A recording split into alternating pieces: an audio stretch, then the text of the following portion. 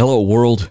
I'm Roger Corville, and this is For the Hope's Daily Audio Bible, where we read through the Scriptures conversationally, talk about the truth claims of Christianity, and learn to fall more in love with Jesus and the people in His world. You ready? Let's roll. Welcome. Here's a little illustration from Charles Spurgeon. When Farmer Brown met Farmer Smith in the market one day, he said to him, "Farmer Smith, I can't think how it is you find time for hunting. Why, man, with what sowing and mowing and reaping and plowing and all that I do on my farm, my time is so fully occupied that I have no time for hunting." And Smith said, "Brown, if you liked hunting as much as I do, if you couldn't find the time, you'd make it." Hey, hopeful, welcome to For the Hope's Reflection, where we pause our Monday through Saturday reading through the Bible in a year time together to do a short reflection on Sundays, special days, and hello, today's the fourth week of Advent, a scant week before Christmas. Now, I can imagine that you can relate to Farmers Brown and Smith, at least intellectually. And yes, I know life is hard sometimes, and we don't have a lot of time for hunting or whatever it is that you want to do.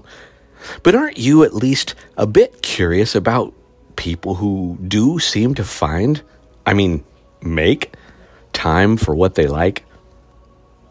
Well, my friends, if you've ever fallen in love, it's probably easier to understand. For me, I love me some Christmas.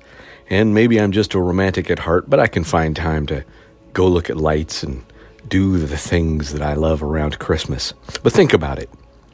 You probably make time for Christmas in some way, and that includes making an effort, even a sacrificial effort, to celebrate in some way.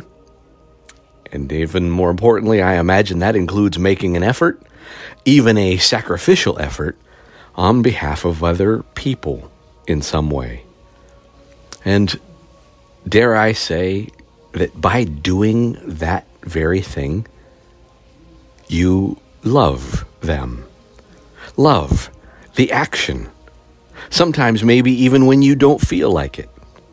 And that, of course, is the nature of agape love.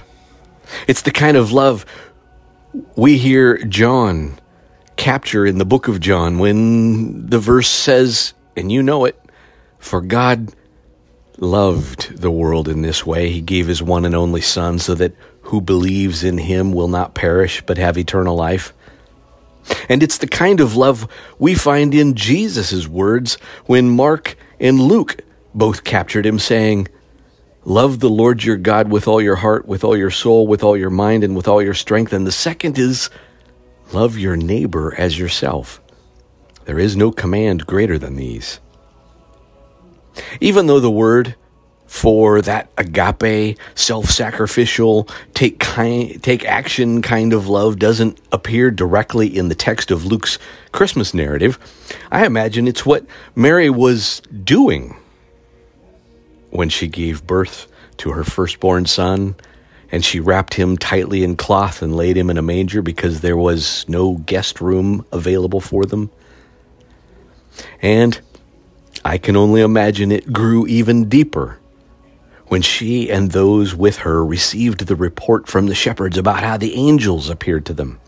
Luke points out that all who heard it were amazed at what the shepherds said to them. But Mary was treasuring up all these things in her heart and meditating on them. Now here is a mom, no doubt doing what moms do, making time that first Christmas morning for not just her firstborn son, but the promised Messiah. So this week, as you consider Christmas nearing and celebrating that arrival, that Advent 2,000 years ago, perhaps amidst the glitter and bows, we might imagine Farmer Smith saying something slightly different.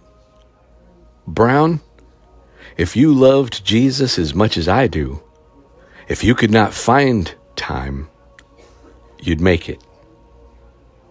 I love you, my friends. Amen. Amen.